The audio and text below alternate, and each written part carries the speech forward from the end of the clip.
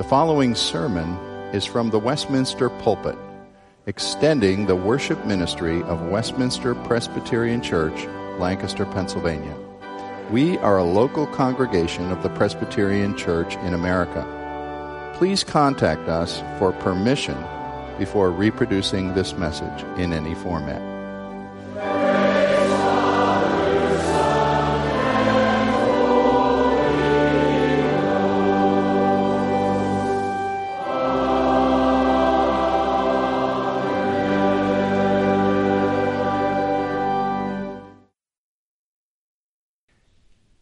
Hebrews 12, verses 3 through 13, as we consider God's holy and inerrant word. Follow with me as I read. Consider him who endured from sinners such hostility against himself, so that you may not grow weary or faint-hearted. In your struggle against sin, you have not yet resisted to the point of shedding your blood, and you have forgotten the exhortation that addresses you as sons. My son, do not regard lightly the discipline of the Lord, nor be weary when reproved by him. For the Lord disciplines the one he loves and chastises every son whom he receives. It is for discipline that you have to endure. God is treating you as sons. For what son is there whom his father does not discipline? If you are left without discipline, in which all have participated, then you are illegitimate children and not sons. Besides this, we have had earthly fathers who disciplined us, and we respected them. Shall we not much more be subject to the Father of spirits and live? For they disciplined us for a short time, as it seemed best to them. But he disciplines us for our good, that we may share his holiness. For the moment, all discipline seems painful rather than pleasant, but later it yields the peaceable fruit of righteousness to those who have been trained by it. Therefore lift your drooping hands and strengthen your weak knees and make straight paths for your feet, so that what is lame may not be put out of joint, but rather be healed. This is God's Word. The account of the conversion of John Newton is an extraordinary one. The writer of the famous hymn we just heard sung, Amazing Grace, knew well the experience of being wretched in the ways of sin. When we sing through many dangers, toils, and snares, John Newton had certainly lived that.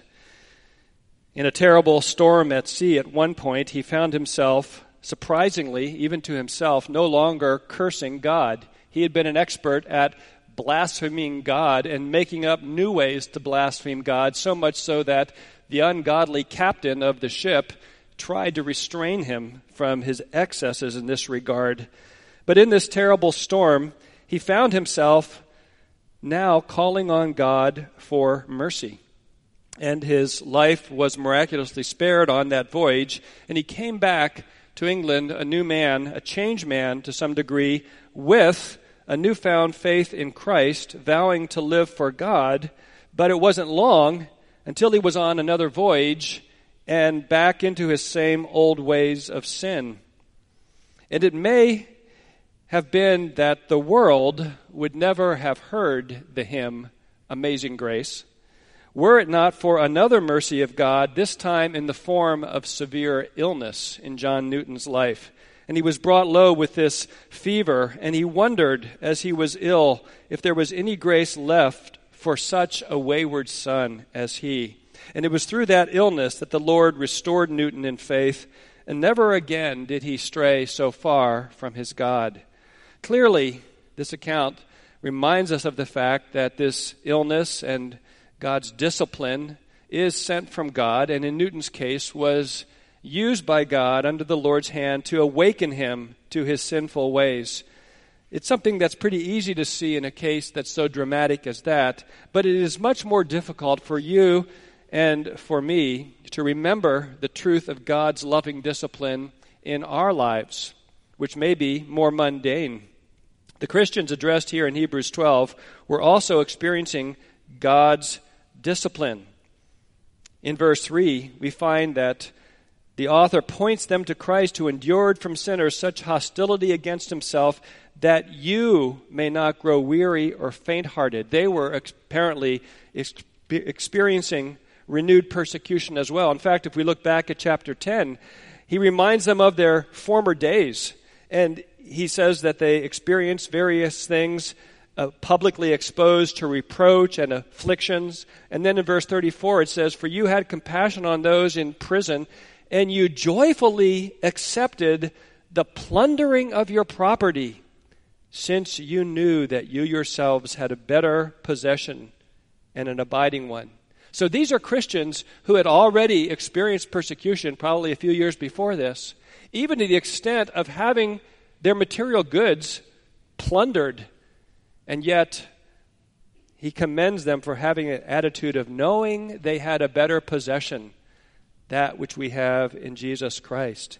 But now, apparently, opposition and persecution was breaking out afresh, and they were finding themselves tempted to give up, to doubt, to grow weary. And they had essentially, verse 5, become forgetful, forgetting the word of exhortation that addresses them as sons. We must think right thoughts about what God is doing in our lives as well. We are no different from the Christians being addressed here. The Father's loving discipline is to be a truth of Scripture that we often bring to mind and that encourages us and helps us. But it won't have that effect if we forget. Every parent knows the child who's sitting in the back seat on the long trip and saying, "Are we almost there?" And they seem to forget when you say, "No, we still have 3 hours," and 2 minutes later, "Are we almost there?" They're forgetting. We must not forget what God is doing in our lives. What does this text teach us about the loving discipline of our God for his people? The first point we find is that God always disciplines us out of his fatherly love. This is a truth we must hold fast to. Verses 6 through 8 describe this. There's this Old Testament quote, and in verse 6 we read, "For the Lord disciplines the one he loves and chastises every son whom he receives." And in verse 7 it says, "God is treating you as sons, for what son is there whom his father does not discipline?" He goes on to say, if you're not disciplined, you're not a true son. You're an illegitimate child.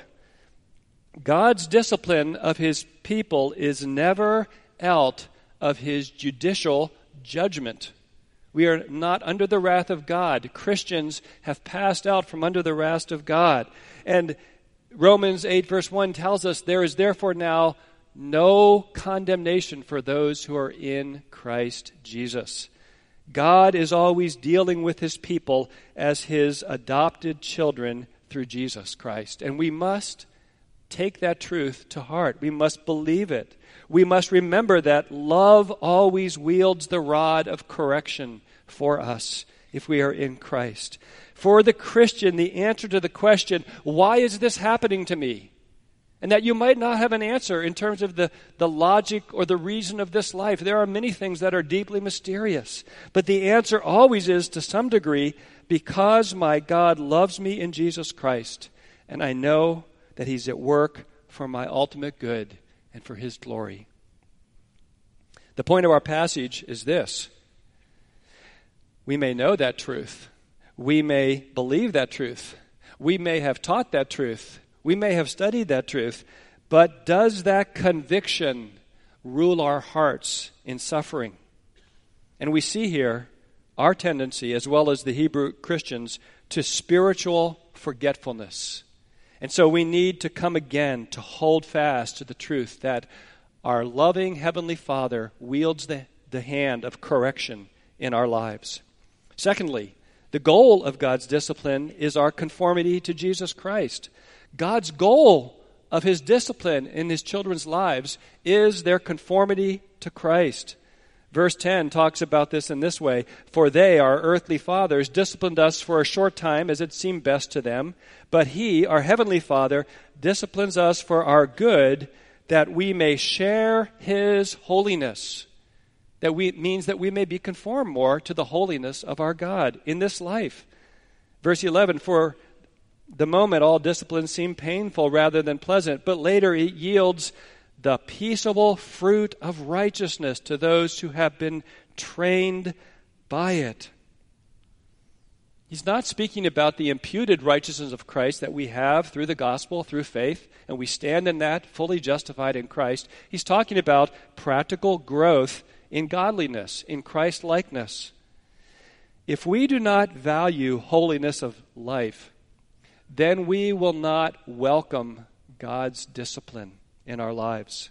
If our hearts are set on different goals for our lives than the goals of our Heavenly Father for us, then we will not be able, as the book of James says, to count it all joy when we meet trials of various kinds. Holiness is really out of style in our culture and society. It doesn't being holy sound like a throwback to the Victorian era in some way? What does growing in holiness look like? Well, negatively, it certainly means God disciplines us to impact us, to help us to turn away from our ways of sin, to expose those things that we have placed before God in our lives, but also to prevent us from falling into temptation of various kinds.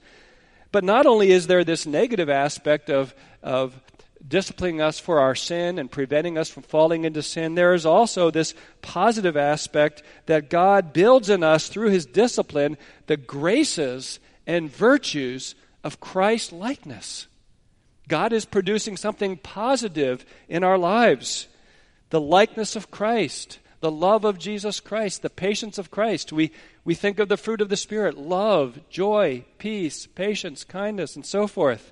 These are all things that the Lord builds in us, sometimes through long and painful discipline in our lives, and problems and circumstances that don't go away quickly, to teach us by experience to trust in the Lord and in Him alone. Think of the story of Joseph in Genesis, whose brothers sold him as a slave, and there he was down in Egypt as a slave and trying to survive down there, and then going from bad to worse, not because of anything he had done, but because of others and what they accused him of, being in prison eventually. But by the end of this story, he can say, "You meant it for evil, but God meant it for good." Clearly a man who had grown deeply in his walk with his God through the Lord's discipline. I would challenge you just to think about the everyday, ordinary ways God disciplines us. Think about the things that upset your agenda for your life. The things that get in the way of what you want to do Monday or Tuesday. You see, not only are the major experiences of hardship God's discipline, but the small problems and interruptions of life, we can view those as God's discipline as well, that He's using in our lives. And these are the things that tend to show us our sin and expose what we really love, what we're really living for, if we don't get our way or our agenda or what we so desire. And they're used by God to conform us to Jesus our Lord. I challenge you, can you really say with the Apostle Paul in Philippians 3, verse 10, that I may know Him, Jesus Christ, and the power of His resurrection? We love the first part of that verse. I want to know Christ and the power of His resurrection. But the verse goes on, and may share His sufferings, becoming like Him in His death. Those last two phrases are describing God's discipline, His fatherly hand in our lives. We share in the sufferings of Christ, and God's goal is our conformity to Him. But thirdly, we see that the experience of God's discipline is one of painful training. Verse 11 talks about this when it says, "For the moment all discipline seems painful rather than pleasant." Discipline is not something that we relish. How does God discipline His people? Well, one biblical answer to that is that God disciplines us and corrects us through His written word. He regularly does that. In fact, 2 Timothy 3:16 says God's word is profitable for teaching, for reproof, for correction, for training in righteousness. There's that same idea, the training of God. All of us are to be under the regular influence of the ministry of the Word of God, the preaching and teaching ministry of the Word, as well as our personal reading and meditation on the Word of God. And God uses His Word to form us, to mold us, to correct us, to train us. But in addition to that, our text is saying our Father uses our circumstances. Our Father uses His providential wisdom and rule over all creation to, as it were, teach us to more deeply follow Him and love Him through everyday joys and sorrows, as well as massive changes and sorrows and chronic conditions in our lives. God's hand is the practical outworking of God's will and purpose in our lives. And it's not always pleasant. It's painful. It's a training process. We see that Verse 7 talks about it calls for endurance. It's like the young person who goes off to army boot camp. You don't say, well, have a nice time. Hope it's a lot of fun. No, you say, buck up, endure. I hope you make it through it. This is something that's profitable for you, but it's going to instill discipline and hopefully build character and teach you important lessons. The Christian is in perpetual boot camp, as it were, in this life. And we're never promised a pain-free experience. But our text is saying this is something our Father is doing, training us. Think of all the different forms that God's disciplines take. We could take a lot of time to talk about that. Certainly there are physical and medical hardships. There's affliction that comes in that way. There's the whole realm of emotional and mental suffering and agony and problems. There's certainly the persecution and opposition, which is the focus in Hebrews 12. But then there are the great losses of life, the great sufferings of life. There are problems in our families and marriages and homes. There are all kinds of things that the Word of God is telling us. Your God is sovereign over all these, and He's orchestrating them all for your conformity in Christ, your training in righteousness. These Hebrew Christians had suffered, I would say, more than anyone in this room, but it's interesting that he tells them that they have not yet resisted to the point of shedding their blood. In other words, that's a reference to dying as Christ died. They haven't yet died for their faith. And certainly, what they had experienced in the pathway of loving and serving God. And Scripture is full of examples that indicate that discipline is sometimes for our actual sin. For example, Psalm 119, verse 67, "Before I was afflicted, I went astray, but now I obey your word." The Christians in 1 Corinthians 11 were disciplined by God for their abuses of the Lord's Supper. And Paul writes that many were sick and some had fallen asleep. Some had actually died. So that's discipline for actual past sin. But you might also note that there's references in Scripture to discipline being preventative. Paul talks about that in 2 Corinthians 12 with his thorn in the flesh. That thorn was given to Paul to prevent him being puffed up with pride, for the revelations given to him. And then there's Job's example. We just recently studied the book of Job, and there his friends were telling him that he was being disciplined for some really serious sin, but clearly the book does not tell us that. And the friends were wrong. We might say that Job's discipline by God was educational. The result of Job's sufferings were to bring him to a deeper knowledge of his God. And so at the end in chapter 42, he says, "Surely I spoke of things I did not understand, things too wonderful for me to know. My ears had heard of you, but now my eyes have seen you." Job experienced growth in his knowledge of God. And so we could talk about persecution and illness and thorns and all these kinds of things.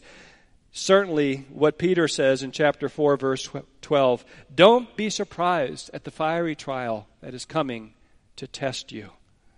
There are all kinds of ways that God brings His often painful discipline into our lives, but we know it's for our good. But finally, we want to ask, how are we called to respond? Our Lord calls us to respond as true children to His discipline. John Owen, the great English theologian, writes that the primary evidence of our sonship and adoption through Jesus Christ is not a visible difference in our degree of suffering from people in the world. Everybody suffers to some degree or another. Yes, there are great mysteries about why some suffer more than others and so forth, or different times of your life. But Owen is saying the primary evidence for our sonship is not that you experience suffering. He says the primary evidence that we are true children of God is our response to our suffering, in our receiving it as our Father's loving discipline. He says that's what marks the child of God. And certainly we aren't perfect in our response, but here we find two right responses and two wrong responses shown forth. Let's look at the wrong ones. Verse 5, "And you have forgotten the exhortation that addresses you as sons. My son, do not regard lightly." One wrong response is regarding lightly the discipline of the Lord. To remain indifferent to the significance of God's discipline. Sinclair Ferguson writes about this and says that our Puritan forefathers were at one extreme, and we're at the other extreme. The Puritans were overly sensitive and saw every misfortune, every problem as due to a specific sin. They tended to want to look at a problem or a misfortune and be able to point to, well, God's doing that for this reason. And we commend them for being sensitive to seeking to recognize that God is disciplining them. But what Dr. Ferguson says is that was extreme. He says now we're in a culture and age that we shrug off any suggestion that this might be the hand of God, and that a true child of God will want to see what his Father is teaching him by this pain of chastisement. We can't make a one-to-one correspondence to sin, but we shouldn't treat discipline lightly. We shouldn't just shrug it off as nothing. The other wrong response is to lose heart and to grow weary. The end of verse 5, "Nor be weary when reproved by him." To be overwhelmed with our situation, to be paralyzed, immobilized, yes, certainly there are times of great sorrow and great grief. We're not discounting valid human emotion, but essentially this wrong response is to fail to believe what Scripture says about our Father's loving hand in our lives. And we see only the pain with no sense of the recognition that our God is at work in us, even if we don't know what he's doing, that we can trust in him. Well, the right responses are these. Number one, patiently submit in faith to our Heavenly Father in recognition of what our God is doing in our lives. Not that we know specifically, but we know he is making us more like Christ. He is at work to deepen our trust in him. To patiently submit in faith reminds me when I was 4 or 5 years old, we were at my grandparents' farm, and the dads were spinning the grandkids in the airplane rides, as I think they were called, and holding us by our arms, and suddenly I had a really bad pain in my right elbow, and it was a dislocated elbow, it turns out. But that whole drive from Annville back to State College, where we lived at the time, being in agony and finally getting to the doctor's office when I got home. I think it was an office out of his home, and my dad saying to me, "Now, John, just be real still and let the doctor hold your arm." And there was this sense of submitting to the doctor's care. I stuck up my arm and just never forget, he just moved it real fast, and it was all better. The pain was gone, maybe a little residual pain, but that's what you have to do when the doctor is working on you. You have to submit to him. He knows what's best. And that's what the text of Scripture is telling us, this patient submission to our Father in faith, trusting in him. And the other right response is consider Jesus Christ. Verse 3, "Consider him who endured from sinners such hostility against him." To think about Jesus Christ and his sufferings and so realize that we too are called to walk the way of the cross. That Jesus is the great captain of our faith, and that our suffering shouldn't surprise us because we know that he's called us to follow his footsteps. For the Hebrews, their discouragement was due, I believe, in part to a failure to remember this, to interpret their situation wrongly and to doubt the Father's hand and the Father's care. They were tempted to conclude that this increase in persecution was evidence that God somehow had deserted them. And so we are called to submit to our God and keep our eyes fixed on our Savior, Jesus Christ. A calling, really, not to trust in ourselves, not to to rely ultimately on earthly things and earthly security, but to look in faith to our God alone for help and strength and blessing, and to believe that discipline is God's divinely ordained path for each one of us, for a deeper walk with God, and to want to know Jesus Christ better, even if it means the painful but wise and loving discipline of our God. Jonathan Edwards is a well-known theologian, served as pastor of the Congregational Church in Northampton, Massachusetts, during the Great Awakening and beyond in the mid-1700s. But after 23-plus years of faithful ministry at that church, he was voted out in this great controversy over the Lord's Supper that took place at that time. And one of his supporters, a member of the church council at that local church by the name of David Hall, recorded this interesting observation of Edwards during that time. He says, "That faithful witness received the shock unshaken," the shock of being turned out of his church. "I never saw the least symptoms of displeasure in his countenance the whole week, but he appeared like a man of God whose happiness was out of the reach of his enemies and whose treasure was not only a future but a present good, overbalancing all imaginable ills of life, even to the astonishment of many who could not be at rest without his dismission." So that's the observation of what we would say would be an elder in the church. Of course, Edwards and his wife Sarah were not without sorrow and shock of suddenly being turned out of this congregation they had served his whole ministry life, with their 11 children, I might add, with no evident means of support. But in his farewell sermon to the congregation, Edwards doesn't hide from the people of the church that he was plunged, in his words, into an abyss of trouble and sorrow. Interesting, isn't it? The observation of the elder saying, this man just rose above it all. Edwards preaches and says that he's plunged into an abyss. But, interestingly, the sermon was free from all blame or accusation of anyone in the church. And I read about that and I ask, how do you endure that kind of shock to the system, that kind of pain and opposition and transition and emotional loss without falling into self-pity or without a vindictive or blaming spirit? And I'm not saying that Edwards wouldn't have struggled with some of those things, but no doubt he and Sarah were enabled to do so largely because of their deep certainty of both the love of their Father and their God and the sovereignty of their God. This sense of the loving discipline of our Father in heaven. May we likewise receive our Father's discipline with ever-growing trust in His faithful and fatherly care.